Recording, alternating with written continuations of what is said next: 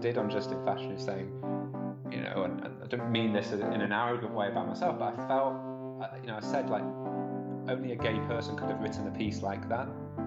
And I think it's important that, where LGBT people are out in sports journalism, that they are empowered where it's meaningful to do those stories.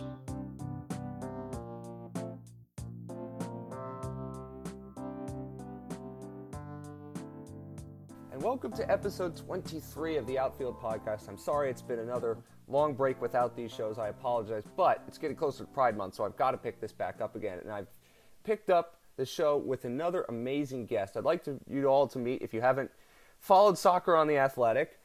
Some of you probably don't do that, but if you're me, you follow it religiously. Adam Crafton, one of The Athletic's many great soccer writers covering the English game. Hello, Adam. Welcome to the show. Hello, how are you? I'm good. I have a market that I have cornered here, the nichiest of niche markets. I have now cornered the market on out soccer writers at The Athletic. Had Jeff Ruder on the show last fall, so I had the American side of this covered. Now I have you. So I've got both sides of the Atlantic covered. It's great. There you go. Well, as many people have warned, it's spreading, and the gays are coming for you, aren't they? So they're coming for everybody. I think we all know that, but there's a part of me was like, oh, now they're covering everything. Now they're even covering English soccer. We're done for. Yeah, well, it's not just me on the UK side. There's actually our editor-in-chief, Alex Kajelski, he's out as gay. He's married, has children, married to a man, I should say, and. We have Nancy Frostick as well, who is proudly out as lesbian as well, who covers Sheffield Wednesday, which is a soccer club in the UK. Does it count really at the moment? They're definitely struggling. I think they're now down in the third division, but yes, yeah, once upon a time Premier League. But yeah, they've gone down sufficiently that I felt that I had to add at the end after mentioning Sheffield Wednesday that they are in fact a soccer club in the UK. See, I know all of this. I have immersed myself into this sport over the last decade, so much so I do. People know me. They know I root for Tottenham Hotspur. So based on when we're recording this, you might think, hey, I'm going to ask 50 different questions about the men. No, I'm not going to do that. I have to be professional today, and so I can't do that. Also, the people know I do play-by-play for soccer. I know, but there might be people who listen to this show who are just getting introduced to you for the first time who may find some of the soccer stuff like, okay, this is a little bit too, inside the beltway, for lack of a better phrase. I'm going to try to keep that to a minimum as much as I can, even though I could do the soccer geek talk. But so for people who don't know about your story and who you are, tell them a little bit about yourself. Well, I'm 27 years old on Sunday. Oh, God. We've reached the point now where even the people at The Athletic are younger than me. I mean, by a few months, maybe by like 7 months, but still. And I've been with The Athletic since we launched in the UK in July 2019. In fact, we launched in the August. I started in the July. And then previously I was working at the Daily Mail newspaper in the UK, also on covering sport. Now I'm with The Athletic, it's only football. Back then it was football and tennis and athletics and a bit more across different sports. And now, being at The Athletic almost 2 years, hopefully people enjoy the kind of work which I do, which tends to be a mix of interviews and features and investigations, which is a really, for me, a really fun and rewarding cross-section of being able to take, the sport very, very seriously at certain times when it's, for example, did stories when I was at the Daily Mail about sexual abuse in football, which is very heavy, and then also done stories about how the transfer window works. So it gives a real good variety that's very stimulating from a work point of view. And then I've been very lucky as well to interview a lot of the most famous people in football. So I feel very, very privileged to have done that. I got the idea to have you on because I was reading earlier this week the Europa League final was in Gdansk in Poland, and before everybody decided to make penalties and have the best penalty shootout maybe ever, you were writing an amazing piece about the experiences of the Polish LGBTQ community, which right now is frankly pretty awful, and you were writing about whether it should be having finals in Poland when this is happening, and that would give me the idea to have you on the show, because that was an amazing piece. And also, there was a time when you interviewed people around Justin Fasciano, and we'll talk about that later. But these are some of the amazing pieces you've got to write, and I think that's part of the reason why I wanted to have you on, because not only do you write these amazing stories about a ton of topics, whether they be mundane, inside the Beltway soccer things, or something more along the lines of what you said, you also get to bring in your own personal experiences to your work, and you get to write stories that you have some great colleagues, but they're not going to be able to write the story you wrote about Justin Fasciano or what you wrote earlier this week. So I think that's another reason why I want to have you on, because we don't get those stories particularly covering the English game in the way that I think we all want to, and you were able to write some of them. Yeah, well, thank you for saying that. It's really kind. It's quite interesting. I think it's gone over to the States now as well. Earlier this year, in the UK, there was an incredibly powerful drama called "It's a Sin," which was written by Russell T Davies in the UK, and it was basically recounting the 1980s HIV crisis, and obviously became AIDS crisis in London. And one of the narratives that came out of that was he'd basically decided to use an entirely gay cast, and there was quite a lot of discussion in the UK about it, because he actually came out and said, that gay roles should be played by gay actors, or LGBT roles should be played by LGBT people. And at the time, I think when I first heard him say it, and this was before watching the show, a part of me was like, well, I've seen lots of films over the years where straight men have played gay roles, and it's been very moving. So, for example, the film A Single Man with Colin Firth, straight guy, but incredibly powerful in the role. And it was actually watching It's a Sin and seeing all these gay guys and lesbian women playing these parts, and it's just struck me that it just meant more. It meant that little bit more, and I couldn't really imagine the show working if they'd done it differently. And why I'm saying this is just to take up the point you just said about, hopefully the fact that I'm able to, I suppose, relay some of my experiences through writing these stories. I don't in any way insert myself into these stories, but I feel as though if you are LGBT, you have just that greater level of understanding and empathy.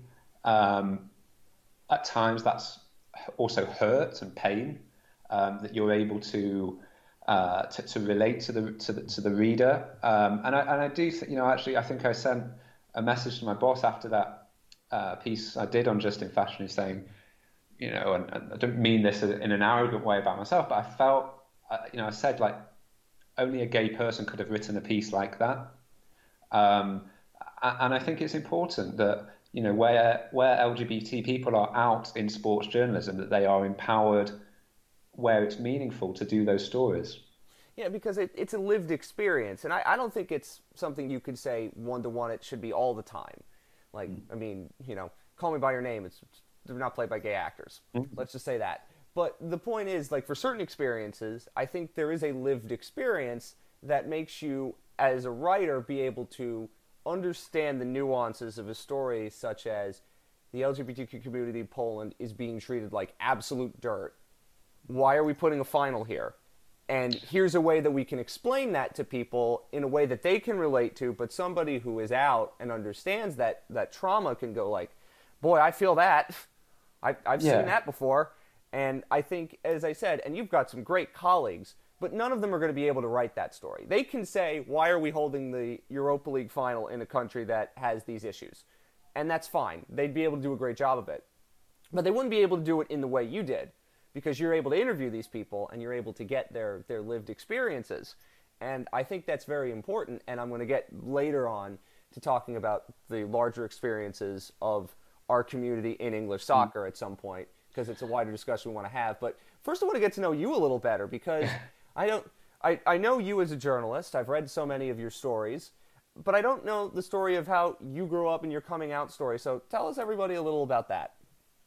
Well, I grew up in Manchester, in the northwest of England, and I mean, I just wasn't out until I was 21. So, yeah, my childhood and teenage years, I was not only not out, but I'd almost just compartmentalized it in my head as this is, this is a part of my life I can just control. As silly as that sounds now, it was as though, well, I know that I have these like feelings and urges, but if I don't know, concentrate really hard on work at school, or if I concentrate really hard on sport, or if I really dedicate myself to becoming a journalist, whatever that was at whichever stage of life, I would always find a distraction that would make those, not those thoughts disappear. Like, clearly there would be certain times of the day where you think about men, right? But I felt like I was quite in control of that. And even I went to university in the UK, and this is what, age 18 to 21. And the first 3 years of that, again, I was able to just sort of deflect from it and distract from it and occupy myself in different ways. Um, and then I think I'd been living in Barcelona and Paris for a year as part of my university course. And it's one of my big regrets that when I was in Catalonia, I was not out as gay, because it would have been very fun. But on Seems the mundane, but it's probably true. well, I'm pretty sure it would be true. But then I came back to university in my fourth year, and actually just like quite a lot of people that I was spending time with were gay, and all of a sudden it was like, what am I doing? Why am I still distracting from this and hiding from this, um, and making myself unhappy in doing so, limiting my life experience so much. I think that was it was never one moment. It was almost in stages, because I think I started seeing someone. It wasn't particularly serious, but then, a few months after that, I think I told my mum, and then told my dad quite a way after. Um, and yeah, but I certainly wouldn't like I wouldn't say like I was miserable like growing up. I was just able to control and compartmentalize it. And I know some people listening might find that sort of very difficult to relate to, because, I mean, like my roommate, for example, who's gay, he was out when he was 13, 14.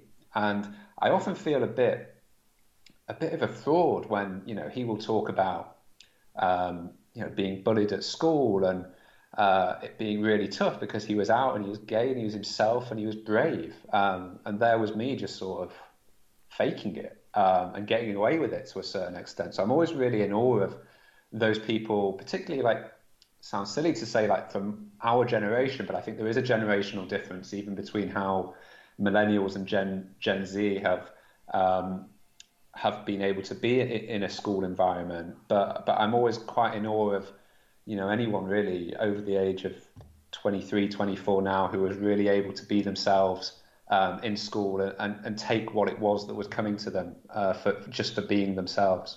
I find that amazing you say the difference between millennials and Gen Z, because we're the Yeah. same age. I mean, there are times when I'm like, I don't feel that old. And then I saw somebody on Twitter post, like, what's a CD? And I'm like, oh, for Christ's sake, I'm very old now. Was it the fact that you were interested in sports and sports journalism, as I was, when I was the same age as you and going through the same stage of life? Was being interested in those two things able to help you compartmentalize? Because we all know that if you're interested in sports, I mean, that's different compared to if you're interested in other stereotypically gay things that people would like to stereotype you as. Yeah, I mean, I suppose I didn't fit like stereotypes growing up. I wasn't like I wasn't going along to like musical theatre auditions, and I wasn't playing with dolls as a 4-year-old. I'm not saying that's what gay people do as kids. I'm saying that's what some people have stereotyped as. But I suppose those signs of, that some people point to when they were a lot younger probably weren't there with me. But I mean, at the same time, it wasn't like I was dating loads of girls. So I don't think it was a huge shock to people who knew me when I did come out. And yeah, I think you're right. Like if you're interested in those things that are not seen as spaces for gay people to visibly be themselves, and that is still the case in not just soccer in the UK, that's across sport, across a lot of sports across Europe, really.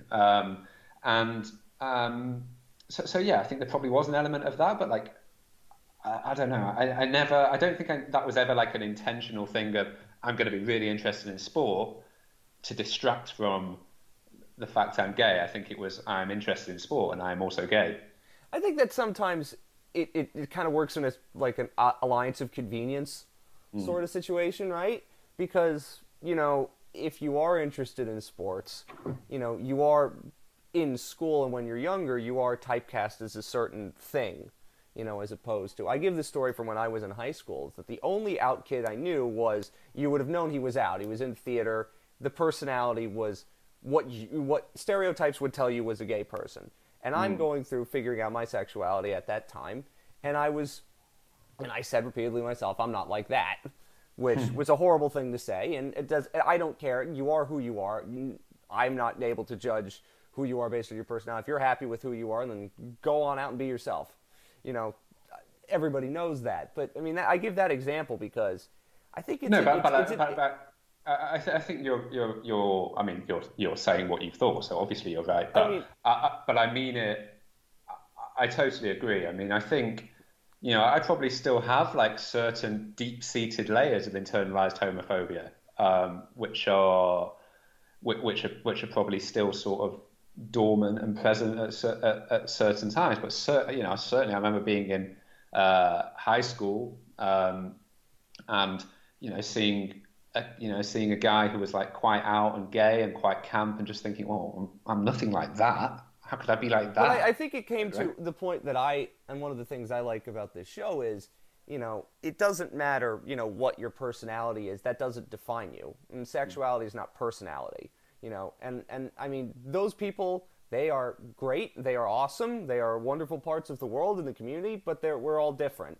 And that's I think the part of it too. And that's, you know, when you see more people in sports, you see the different kinds of stories of how, you know, you go through that journey. And and I think, and also, I mean, what I've learned over time is like, they weren't the problem, I was the problem, right? Or society was the problem. But these people being themselves definitely weren't the problem. And, you know, like, and now, you know, as I get older, like, you know, I go to drag shows and I watch Drag Race, and, you know, those things that, again, like 10 years ago, it's impossible to even conceive that I would put myself in that space or expose myself to that part of popular culture. So I think it's me or you that's had to change. It's not those people who would just had the confidence and boldness to be themselves. Yeah, they were already ahead of the game. You know, I mean, although as I've always said, I'm not interested in Drag Race because I hate reality shows. I can't stand them. I never will be able to stand them. So that's a me thing. But I always make saying on the show very important. Whatever I say is a judgment on me and me only. You can do whatever you want. Fine.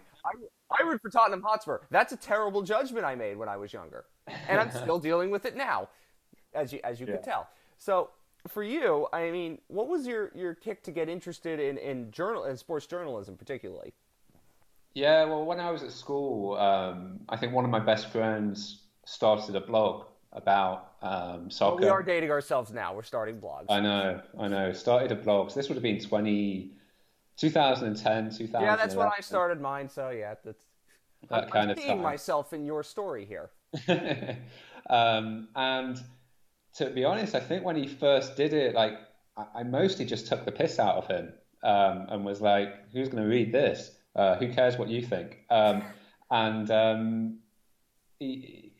He sort of carried on, and then he was like, "Oh, will you write something? Will you write something?" So I did, and then I actually just sent a link of the article I'd written to a guy called Lee Clayton, who was the head of sport at the Daily Mail at the time. I think it was just on Twitter, and he sent me back an email that I still have now, actually, that was, over 1,000 words long in reply with loads of advice and tips, telling me, oh, you should read this guy, you should read that guy,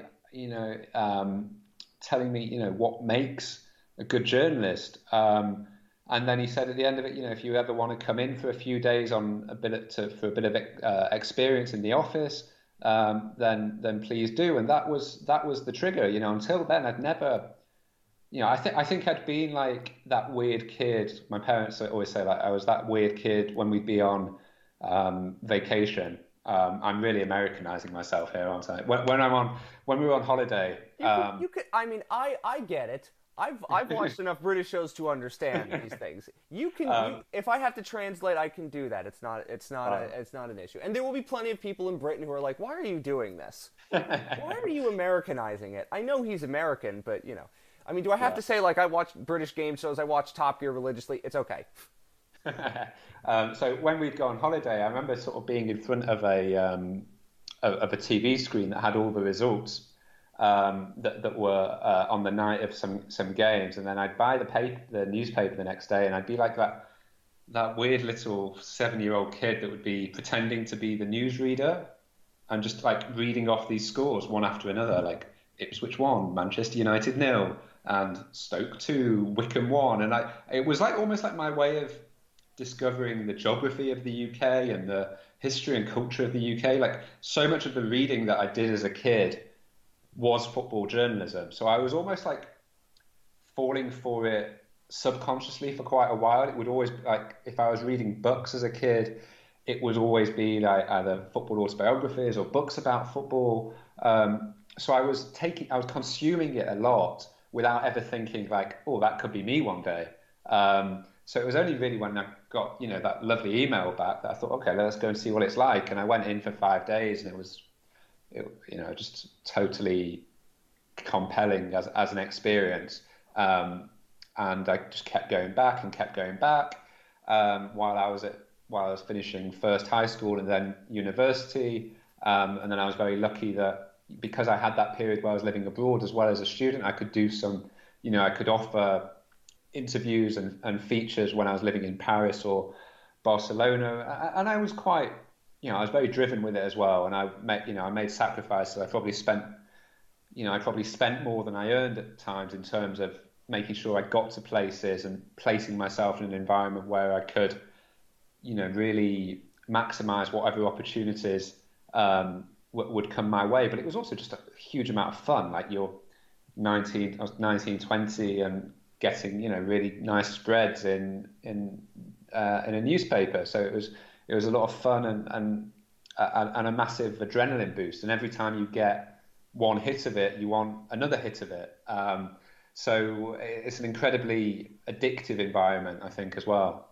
It definitely is. And I mean, for me, it's sometimes when you get to say your name out when you're doing a game, it's a lot of fun. And there's still something about seeing your name in a place where you wouldn't otherwise see your name going, yeah, I wrote that.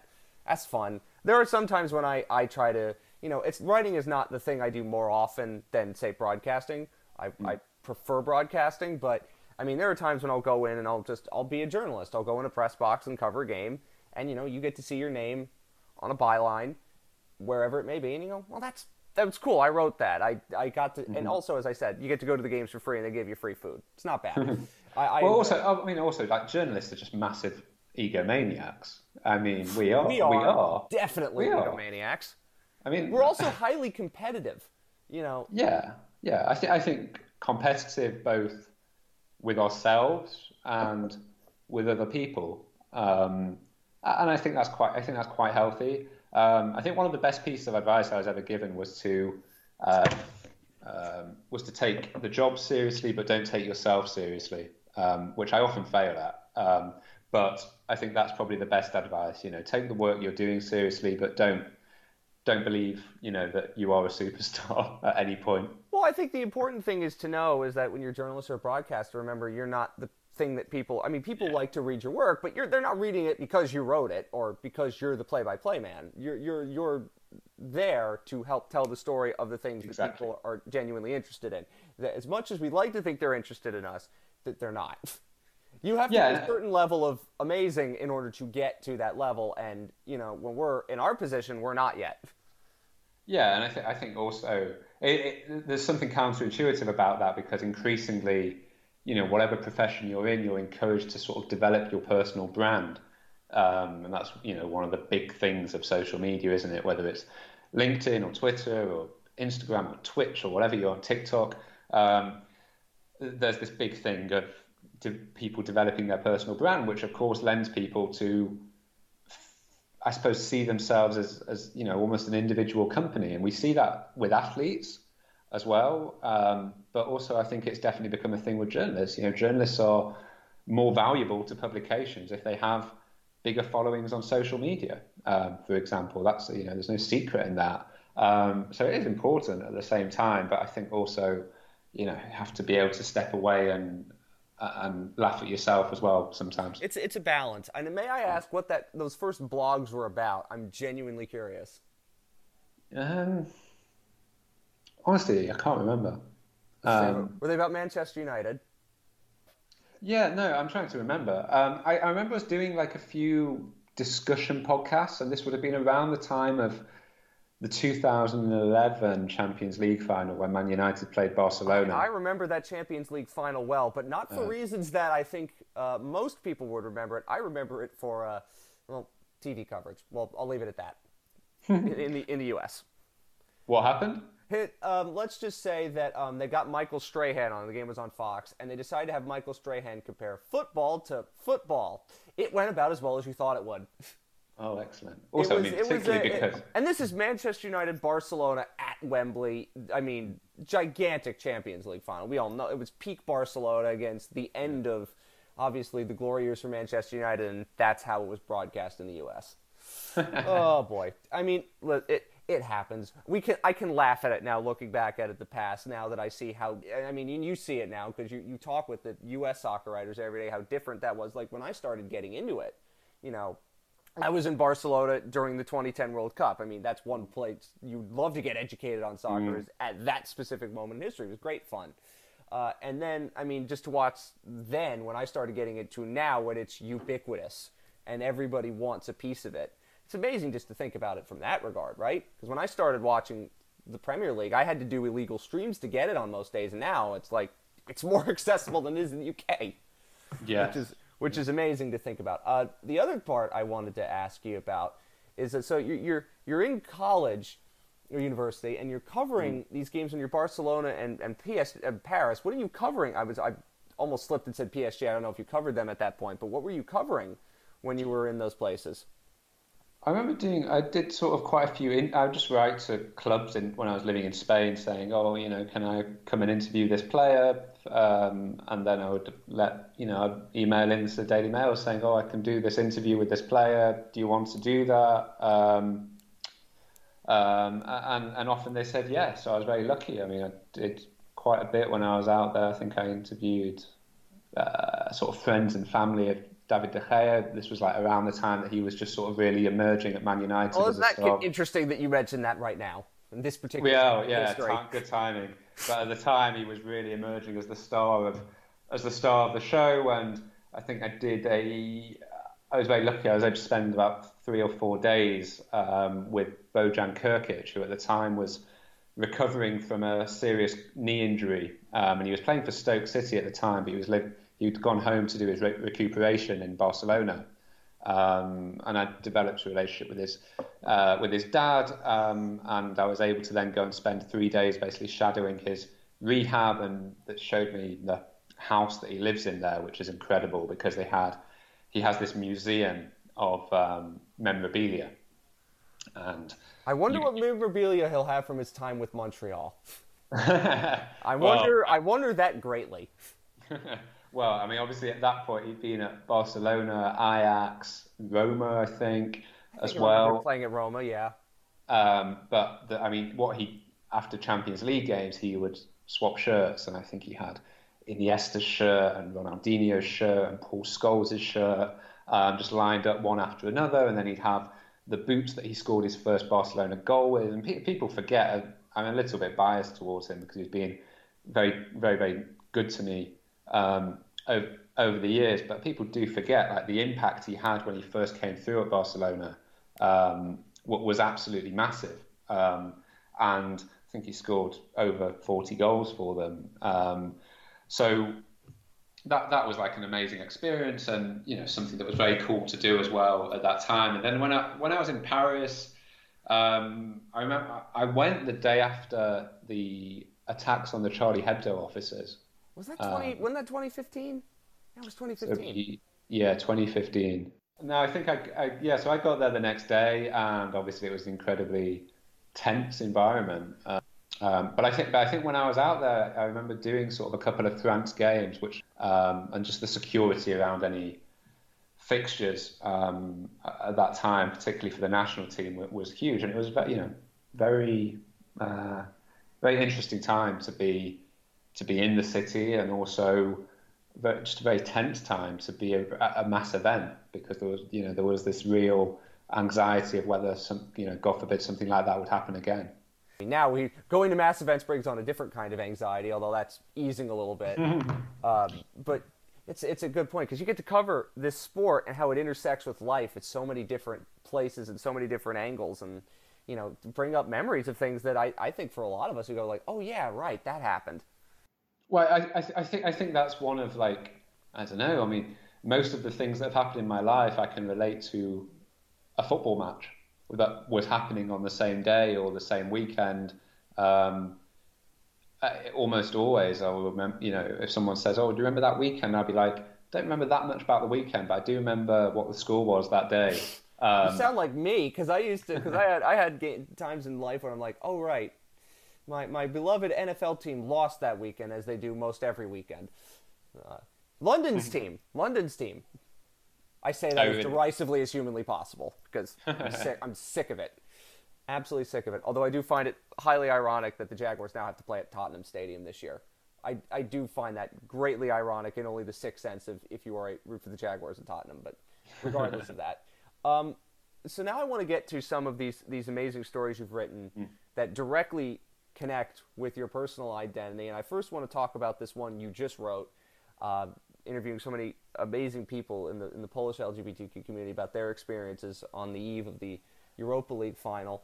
What was it like to write that story? Because we've heard, of course, how Poland is one of the worst countries in the world now, particularly in Europe, for the LGBTQ community. And sadly, there's a long list of contenders for that title.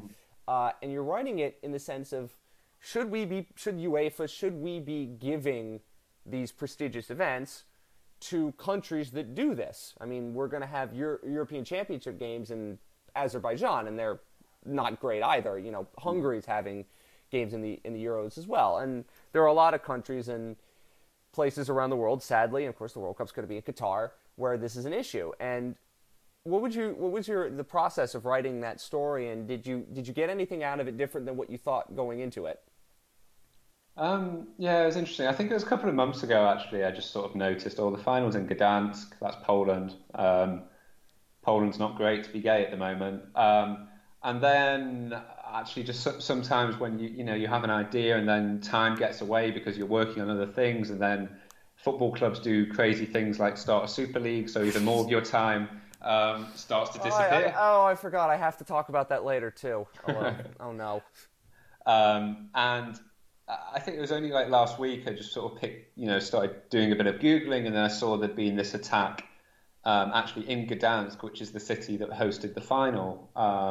And it was on an LGBT sports team. It's barely even a sports team, really. It was just a group of LGBT people who get together and do like outdoor workouts during COVID, because obviously gyms had been closed. So it was just a space where gay people could come and do a few burpees and a bit of a workout. But actually, it became a bit more of a community thing. Like the organizer said that one of his female friends brought her 8-year-old daughter along. A couple of older couples came along. It was just a nice community thing. But it was a rainbow event. And I think 2 months ago, they were doing their session one Wednesday night, and a group of 25 plainclothed what's the right word? Thugs came along I would use and morons, but yeah, well, brainwashed idiots. we can have both. They came along and attacked them, and two of the victims were left in hospital, broken teeth, spinal injuries, and so I thought, well, I'll speak to those people who were injured and just see, how they feel to be living in Poland at the moment, and what it means to be gay in Poland at the moment. And so I spoke to Andy, who was one of the guys attacked, and his partner Daniel, and then also spoke to a couple of people in Warsaw, and then a couple of people who didn't want to be named as well. And talking to all of them, it just built this picture of it just being sort of almost heartbreakingly bleak, really. As a very sort of quick whirlwind of what it's like in Poland at the moment. Well, you can't marry. There's no civil partnership. You can, at the moment, if you're in a same-sex relationship, adopt, but you have to circumvent it by pretending to be single and not being in a relationship. But they've drafted a bill that would make that a criminal offence as well. And then on top of that, they make it very, very difficult for same-sex couples to buy properties together. It's almost like you have to set up a third-party company in order to do so. And on top of that, you have this just wave of anti-LGBT rhetoric that has dominated Polish discourse. It was a huge part of the election campaign last year. The ruling party really aggressive on it, really close with the Catholic Church, very, very interwoven in terms of very socially conservative values. Just an incredibly bleak picture, and really important people in Poland saying really damaging things. You have archbishops describing it as the rainbow plague, and you had the guy who is now, I think, the education minister, saying that LGBT ideology, which is the word they so often use, I don't know what that means, LGBT ideology, comes from the same place as Hitler's National Socialism. I mean, it's just completely absurd. And then you have the president of the country, President Duda, saying that LGBT ideology is more dangerous than communism was to Poland. And it's like really, really extreme rhetoric that I think in some ways enables and creates a hostile environment that means that those sort of violent attacks can happen, and that those people who commit those atrocities are emboldened. What's also very difficult is in Poland there's no census data on how many people identify as LGBT, and they also don't record attacks on the LGBT community as hate-motivated crimes. So it's very hard to record both the number of people who are LGBT and also how many attacks there are, which is almost intentionally vague. But all I can say is every single gay person I spoke to in Poland, and there was quite a few by the end, they each had a story of a physical assault. Not just feeling uncomfortable, not just verbal insults, but actually of being physically assaulted. And that was, just really quite surprising. So it doesn't end up becoming, in the end, UEFA should take these finals out of Poland to punish them for this. It becomes more of just a story simply of, this is what it's like. And it leaves it open to the reader. Like, should we be giving prestigious events to these places?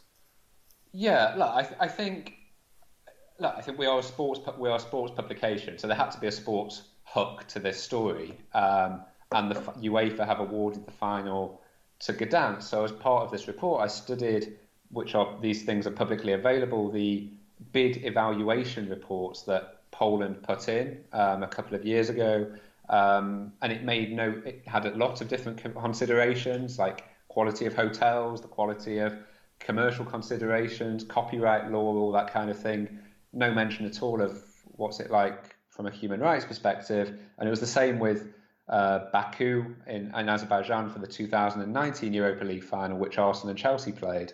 And then, you start to notice a bit of a pattern, don't you? You've got the World Cup in Russia, you've got the World Cup in Qatar, the 2024 European Championships Turkey, who are also ranked incredibly low for LGBT people, got down to the final two of the bidding process. I don't think LGBT rights were considered at any point in those discussions. And look, there's a very fair argument to say, look, it's a game of football, and we can't just have finals in the places that I consider to be acceptable, right? Like, because there's lots of people across the world who will argue that Britain or the United States do very bad things at certain times, and fund people that many people would consider countries or states or organisations that would be deemed to be problematic. There'd be people who argue that the Prime Minister of the UK has said things that are racist or Islamophobic or offensive to women at different points. So it's where do you draw the line? And I totally appreciate that. So my argument wasn't let's not have this event in Poland. My argument is this event has been awarded to Poland. Let's use that as an opportunity to not only give the prestige and privilege that comes to a host nation government when they are able to host such an event, because there is a lot of that. There's a lot of international kudos associated with it. But let's also put them under the microscope and highlight the things that may not be so good. And that's when people always say, keep the politics out of football. Well, when UEFA's own bid evaluation report says that the Polish Football Association wants to use this event to prove that the country of Poland is capable of hosting state-of-the-art international events, I therefore think it becomes absolutely justified to start looking at political considerations. And I think that's then even further amplified when you consider that football across Europe, and I would say across the world, has a major issue when it comes to LGBT. Men's football has a major issue when it comes to the place of LGBT people being able to be visible. And UEFA's own website has quotes from the president, Alexander Seferin, saying that it wants UEFA to be at the forefront of global social equality. Well, this week, I asked them what their view was on, the situation for LGBT people in Poland, and they had nothing to say. So, I wish we had more to say about it, but that's just soccer. That's soccer at the highest levels. They say they care, but you look at their actions, and and did I expect UEFA to say anything? No. Did I expect Manchester United when I asked that? When I offered them the opportunity to comment to say anything? No. And that's a difficult thing, because a lot of organisations talk very well about what they do on a corporate level, and I think a lot of the people in corporate positions at football clubs mean incredibly well. They do want to stimulate change, but when it comes to action, those things that can really stimulate conversation and have a real impact, they don't take it. They don't take it. It's taken them a long time to get there on issues of racism. I often, when I did the story this week, and I was just waiting for someone involved in football to bring it up. No one did. And I was just thinking about colleagues of mine, of people of colour, who have worked relentlessly for decades, always having to be the journalist doing the story about racism, trying to get their voices heard and listened to, and to those who have real positions of influence, and get the change that they want and they need, and being ignored. And it just made me realise, well, one, I hadn't done enough as an ally to support those people over the years, and also increasingly it just feels as though, certainly in sports journalism, that it's just like a few gay sports journalists who are having to do a lot of the legwork on this. And do I want to write like 5 traumatic pieces each year about what it's like to be gay in football? No, not really. But increasingly it feels like, well, if we don't do it, who is? I've said that to one of my friends, who is one of the most visible allies, and also somebody who's out. and who talks about this in another sport. And I told him, and he every time something happens that's mildly homophobic, he has to go and answer, like, why is this happening? What can we do to make it better? And he was texting me in frustration, like, I got to keep doing this. And I said, it sucks. I wish there's going to be a day where you don't have to be the only one answering these questions. But then he also brought up something that I said to him, and I said, if not you, then who? Because at some point, you have to. Some of the people have to understand, like, it might not be something you want to do, but for you and your colleagues, like, it is very important that we write about this and write about it from a perspective that is lived in. And sometimes that means you're going to have to keep writing these stories. And totally, and I think look, I would say in the UK we have. I'll just highlight two people in particular. There's Jack Murley at the BBC who does I think he does a weekly podcast with LGBT people working around sport, and that's fantastic visibility on the BBC. And also there's John Holmes at Sky, who does an incredible amount of work on, whether it's fan groups which are LGBT or whether it's sports that are, some of the, less popular sports, but where people have had the confidence to come out, and he gives those people visibility. I go about it slightly differently, and that's not to take away whatsoever. The value of what those guys do is incredible. I'm incredibly grateful to them for doing it. My approach is probably a little bit more commercial to a certain extent, in that any story that I do, I want, I treat the same as a story that I would do about, how, I don't know, the inside story of how Donny van der Beek signed for Manchester United or something like that. I'm thinking not only of, what is the right thing here ethically, but also what is this commercially an interesting thing for us? Is this something that's going to, drive interest and subscribers and engage our readers and all of those things? Because, that's, you can't just write for yourself. And I feel like I've done, the story I did this week had a lot of traction, so it was clearly of interest. So I prefer to do 3 or 4, sort of big hits a year that are impactful and deep and maybe a bit shocking. But at the same time, you have to have those people working relentlessly, like John and Jack and the guys at the Outsports in the States with Sid Ziegler. Am I right?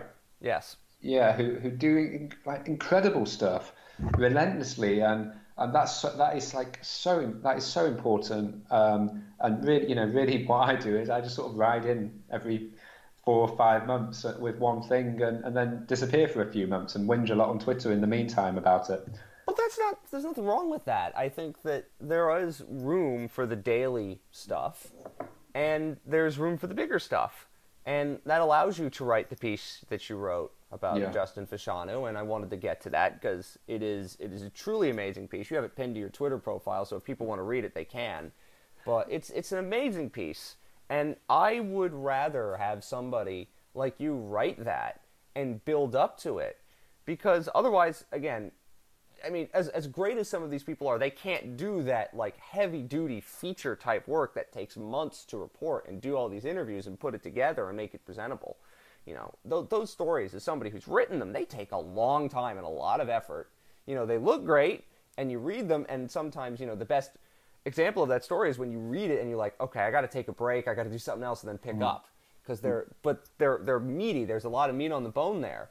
And, I mean, that's a great example of a story that you've written that is, again, like, who else is going to write that, Well, I think that's also a privilege of the platform that we have as well, which lends itself to long reads. Most people don't have that much space to play with, or the format of their website is, they might have the space, but that's just not how things are done. So, I'm very conscious there, like, other people could in theory do it. I think what I find a little bit frustrating in the UK is, like, that there isn't, I don't think there's homophobia at all, really, in sports journalism at all. But what we don't have are the incidents, because when you're not visible and you're not represented within sport, of course those incidents aren't happening. So whereas, and I want to stress, I really don't mean this as like pitting homophobia against racism. I'm just using as an example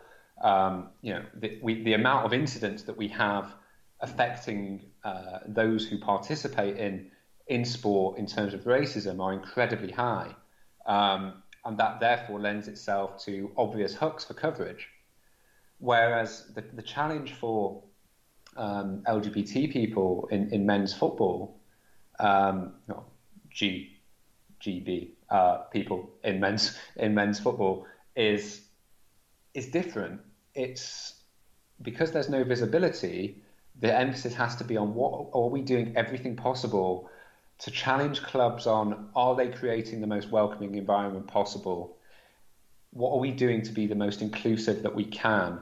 And those hooks can be hard to find as a journalist to make that piece interesting without it just descending into how long is it going to be until there's a gay footballer, which is what it so often becomes. Yeah, because there's when was this? Was this a couple years ago when we had that Twitter account that was like, I am a gay footballer in the championship and I'm going to come out in 5 days or whatever it was, and it turned out to be a hoax, which we all should have known better. Was that 2 years ago? I can't remember at this point. The pandemic screwed up my memory.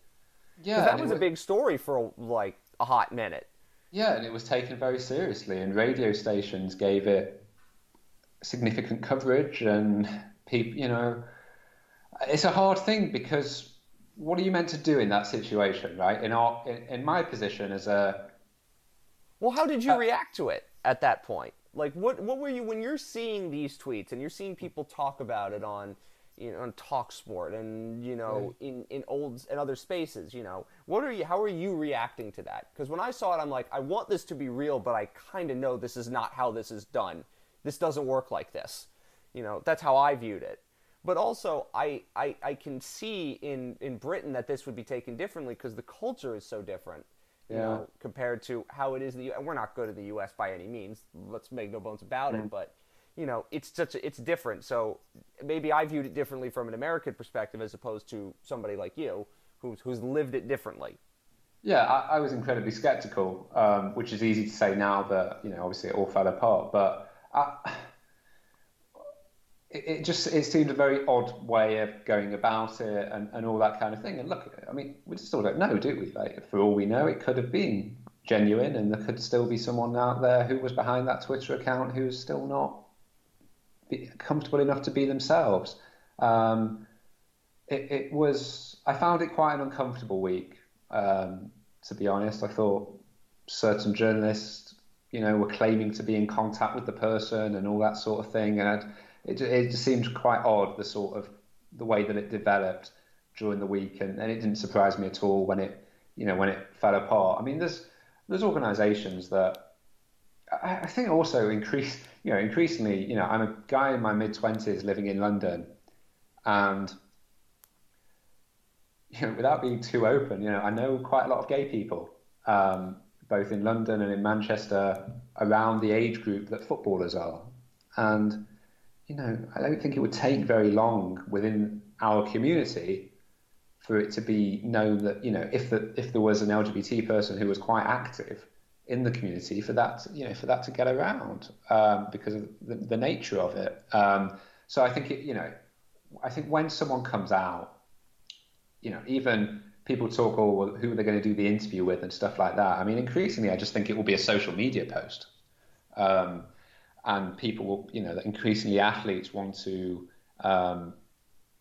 control their own story and their own narrative and say things on their own terms. I think even when the British diver Tom Daley came out, he did it as a video, I think, on YouTube.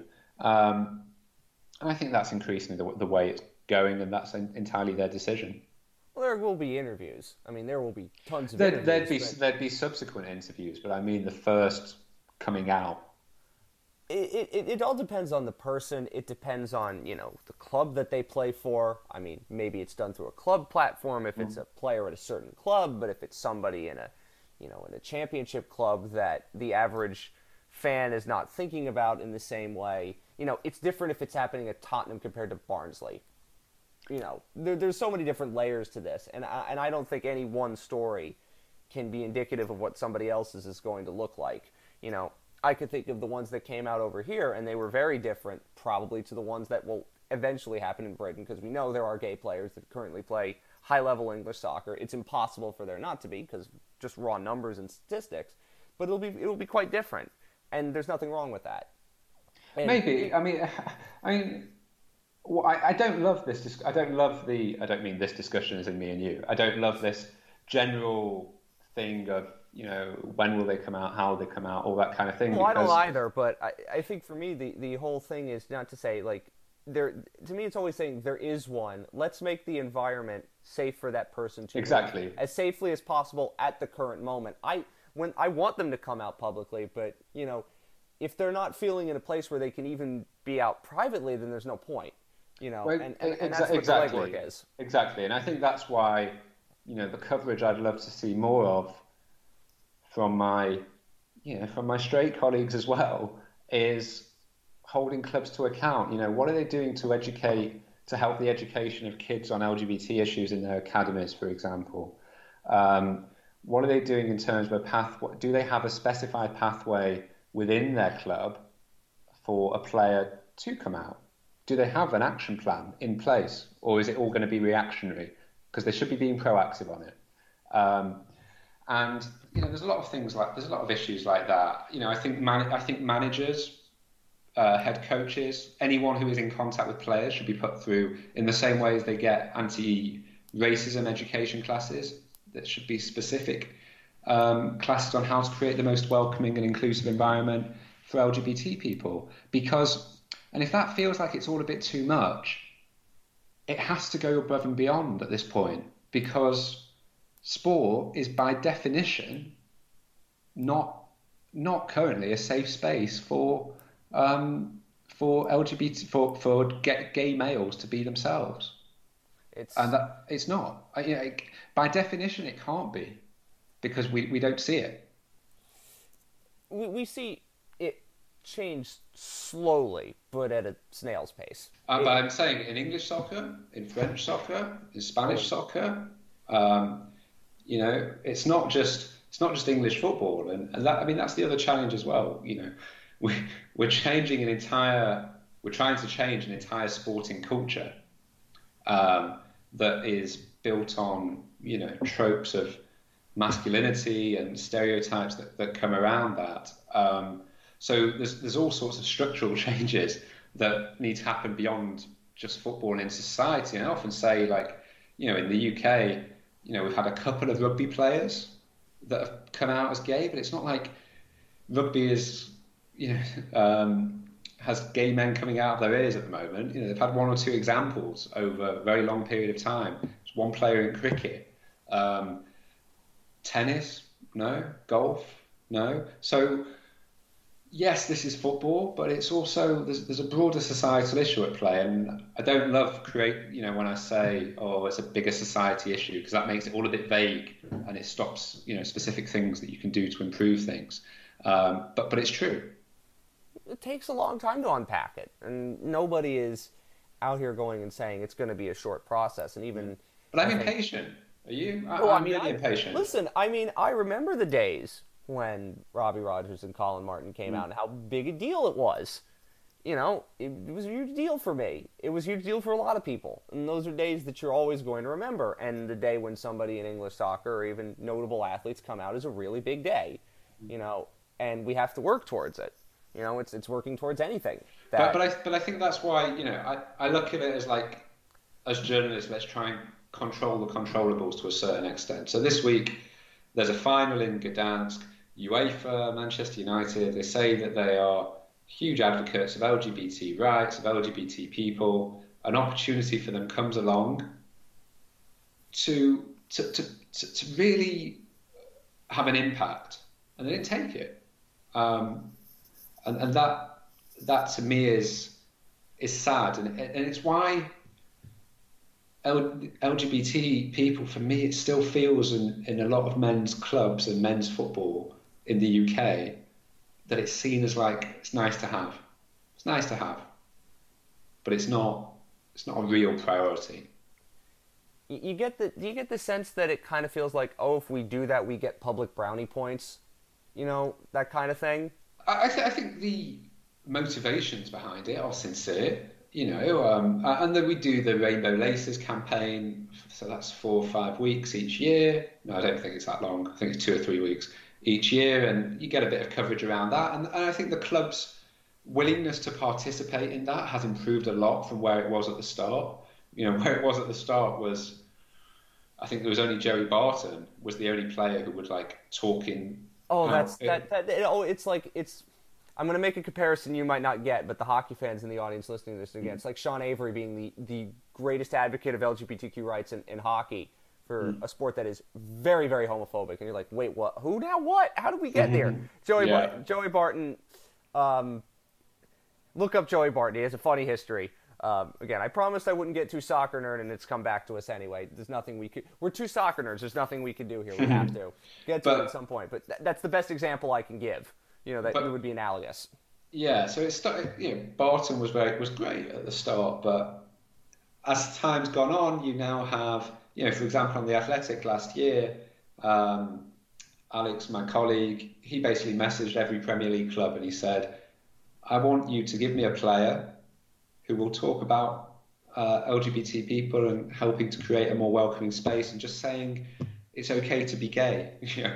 Will they do that? And to be honest, we didn't really expect clubs to necessarily come back, because the story over many years has been that players are too scared to do it, because if you're seen to be an ally, then you're seen in some way by some supporters as possibly being gay yourself, which is absurd, but that's been the perception. And actually, a lot of clubs provided players, but it always tends to be the same players.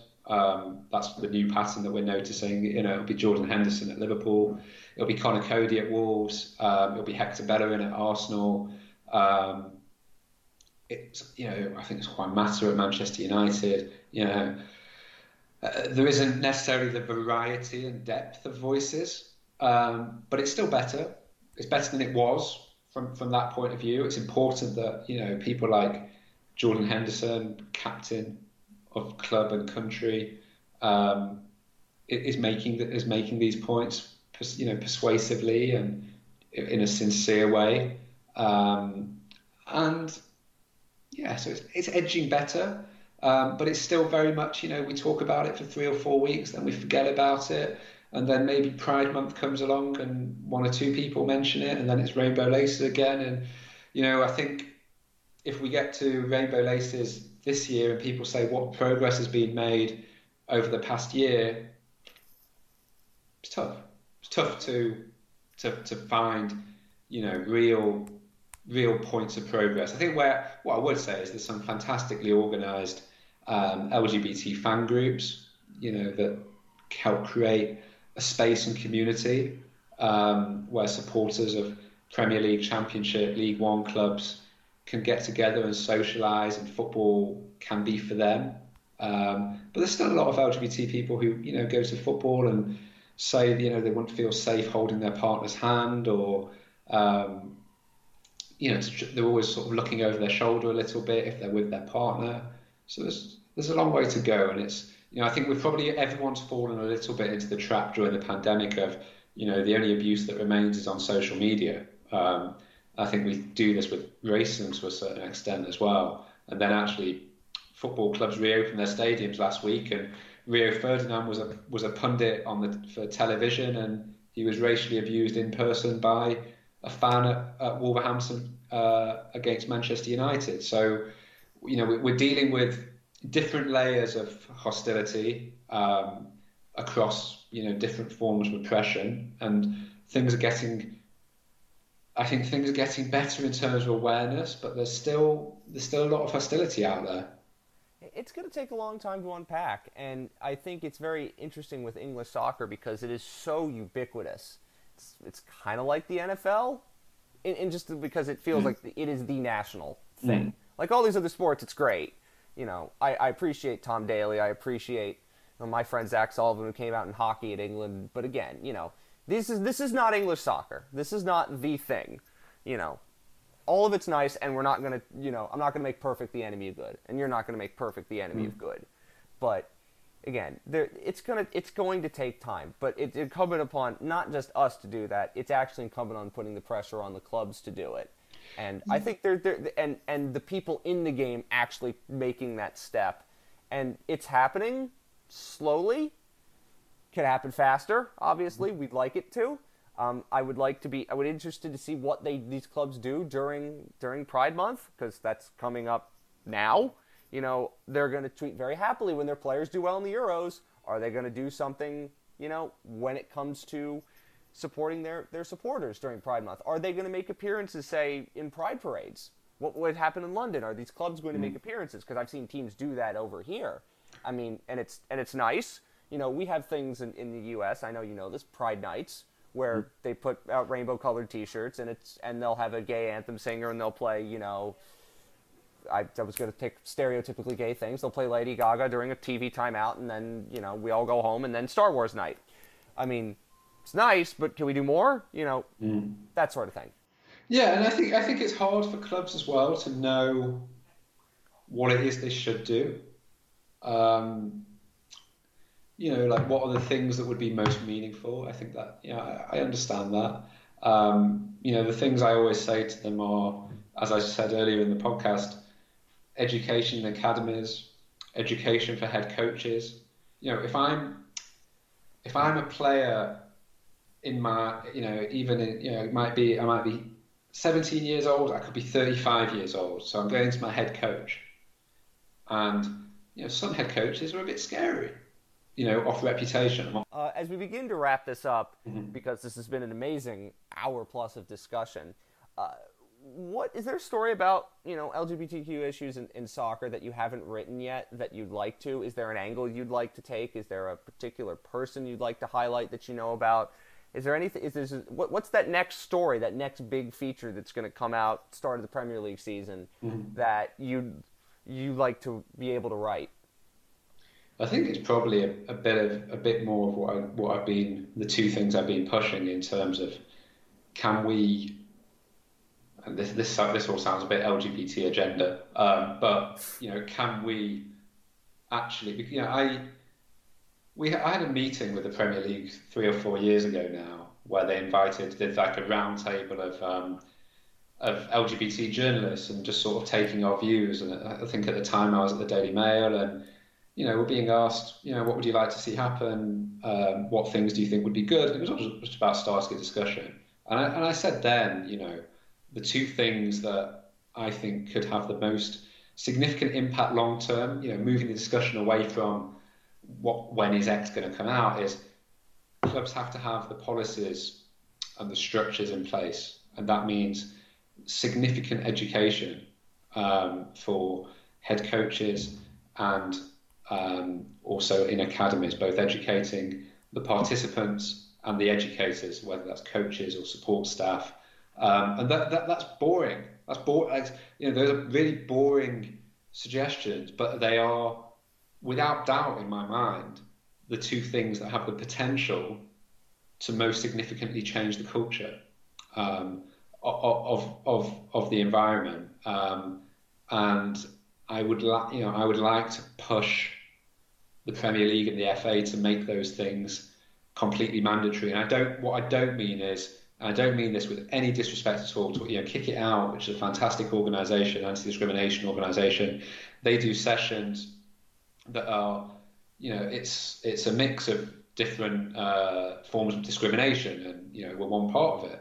I think it needs to be, more specific, and I think organisations such as Stonewall UK should be going into every football club and providing the level of education that's required to educators at every age group, because I think that's how you provoke change, and working in tandem with local schools over the best way to provide that education in a sensible manner. I think more broadly, obviously World Cup next year is a bit like the Poland story. It's a fascinating story. I think it's important that journalists use that moment in Qatar to shine a light. It doesn't, I've never called for places not to be given sporting events. I don't believe in that. I don't believe in stripping places of the right to host based on human rights, I would agree with not awarding it in the first place, but I wouldn't agree with stripping it subsequently because you were aware of it at the time, weren't you? Really, with Qatar, I just think it's what a fantastic opportunity to shine a light. I mean, people always say, "Oh, how dare they give it Qatar?" And I totally get it. I totally get that argument. But at the same time, I'm like, well, we'll never get an opportunity otherwise to highlight the injustices of what it's like to be LGBT in Qatar. So let's use that. Let's use that to look back at, the 2018 World Cup in Russia, where there was a fantastic performance by the Russian state for a month, where everything was very laid back, and everyone who went was coming back saying, "Oh, what a fantastic country Russia is," right? Without really mentioning what was going on in Chechnya, and what it was like what it continues to be like for gay people in Russia and Chechnya. It's more violent, I think, than it is in Poland.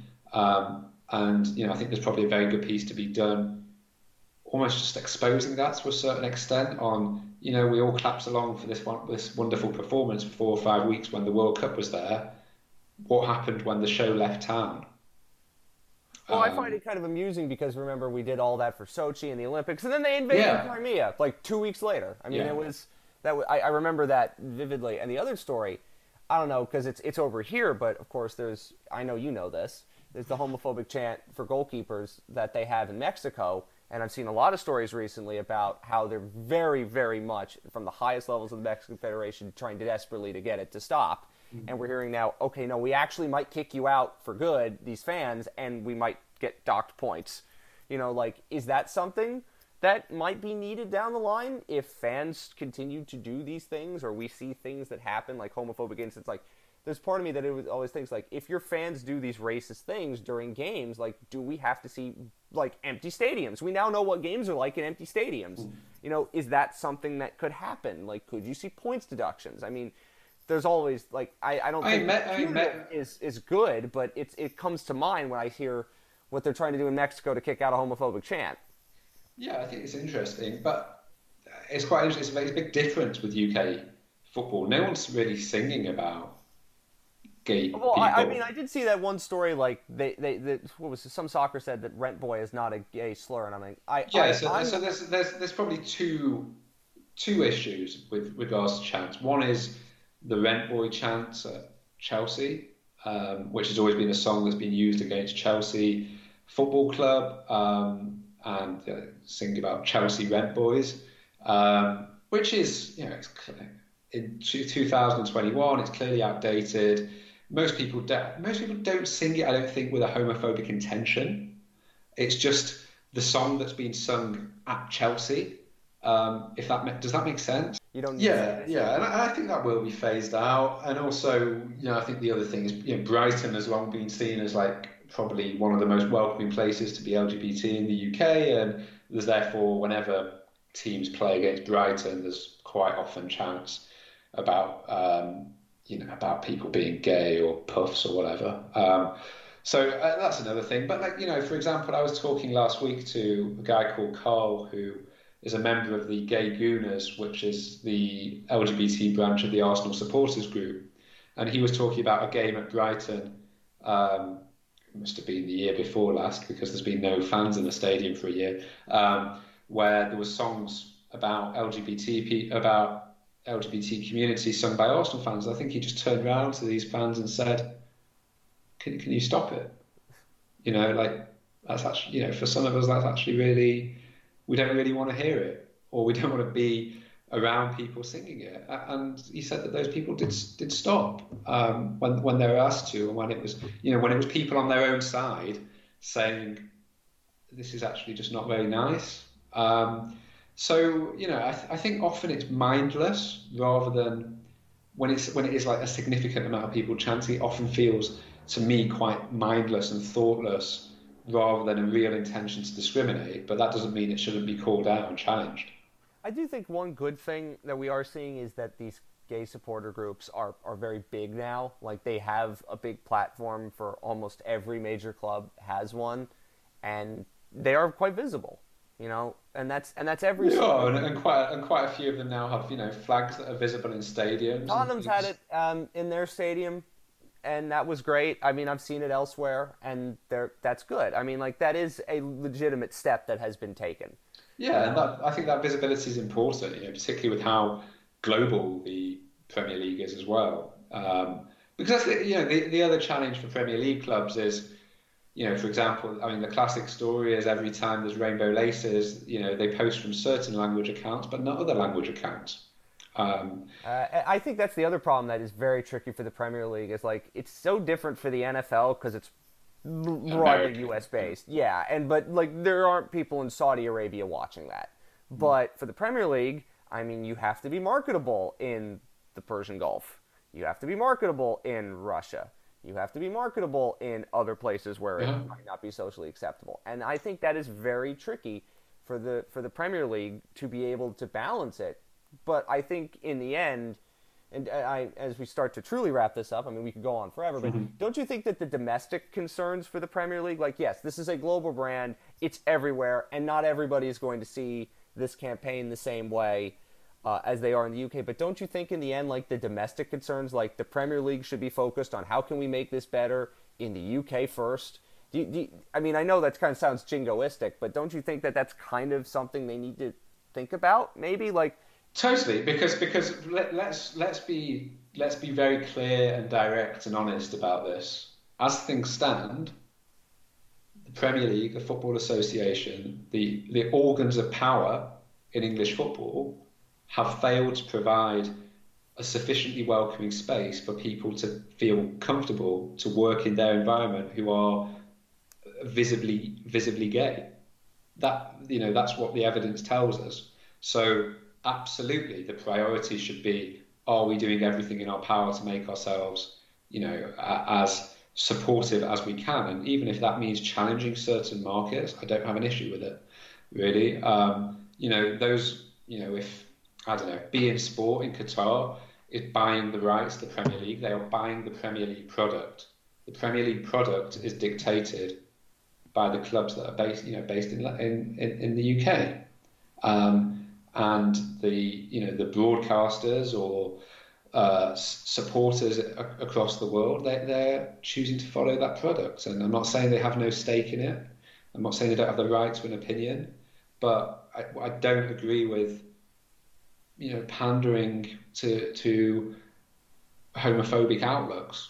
I mean, or being less supportive on certain platforms. What better way to possibly influence the world than actually challenging these views? And some people will say that's all a bit like being white saviors, and like when Americans in the UK go into the Middle East and try and save things and change things.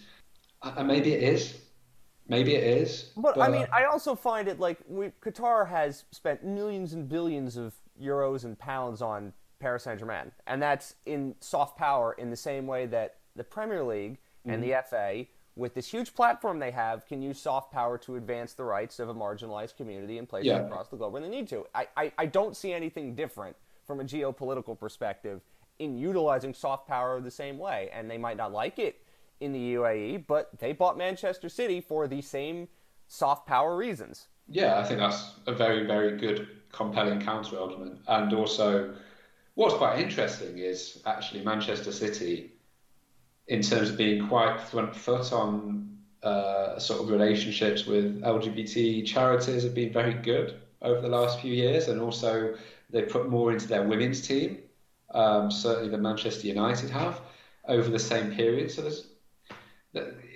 all these issues are a lot more complex than just here are these scary people from the Middle East who do really bad things. There's complexities and different communities and stakeholders that are involved in those discussions, and those positions. It's not black and white. So yeah. It is a complicated discussion, but that's why we have to have them. And the only way we can advance, not just in the UK, but everywhere, is by having complicated discussions and pointing it out. And some people might not like it, but listen, we here, we very much care about this sport, and we have every right to care about it in the same way that everyone else does. And we're not going away. You know, the younger generations are even more out, as you mentioned off the top of the show, than we are, you know, in our generation. And part of the question for the Premier League and all these leagues, and I mean, not to make Florentino Perez sound smart for the only Super League comment we're going to make here, but how do you get younger people invested in the Premier League and in this sport? You're going to have to be different on LGBT rights and visibility for our community. If they're more out than we are and they don't feel that this is a safe space, then you're going to lose customers if you do that. And if you lose customers, that means your commercial rights, your TV rights, all of that goes down. And for the Premier League and soccer across the globe, they've thought this is an ever-expanding pie. It's always going to expand. There's no way we're going to lose money. Well, the pandemic proves you can lose money, and that's something that, I mean, it's definitely happening in the U.S., I'm thinking it might be also happening in the UK, where the younger generation are expecting something different of companies and sports teams than our generation and the generations above did. I'm just nodding in my chair. I'm nodding and agreeing with you. Well, it's fair enough. I mean, podcasting is, as people have joked, a visual medium, so there you are. We could go on forever, and you have many, many things to cover. There's a Champions League final, recording this the day before it. Then you've got the Euros to cover, and also every big club needs a new manager, apparently. So you need to go cover that. Where can people find you and your work? On The Athletic, and my Twitter handle is @AdamCrafton _. This has been a lot cheaper than therapy for me, so thank you for having me. I intended to be that way, but again, reminder: if you need therapy, please go get it. There's nothing weak about it. I've had a very, very rough month of May, and not all of it has been related to Tottenham, although some of it has been. And you know, talking about these things are important, and I think for us, it shouldn't be incumbent on us to necessarily have to control the discussion on all these issues. But the more we talk about it, the more we can put it to our friends who are not part of our community to say, yeah, well, we need to talk about this. Mm-hmm. And if we make it better for everybody, then everybody's going to benefit. This isn't a zero-sum game. You know, if we gain, other people don't lose. It's we make it better for everybody, everybody benefits. And we don't have to, and if you don't like these discussions, well, let's make it so we don't have to have them anymore. Because it's just second nature. You know, none of us really like to talk about, you know, how tough it is to be a member of this community in soccer. We don't want to keep talking about how fans are racist. We're sick of it. It's annoying. We don't want to keep doing it, but we have to keep doing it until it's not a problem anymore. Sadly, that's the way the world works. And, I mean, if people don't like it, then fix the problem. Don't sweep the problem under the rug. I mean, that's how I've always thought about it. But anyway, Adam, again, it's been great to have you on. Appreciate your discussion, all of your insights, and we will talk to you down the line. Awesome. Thanks a lot for having me.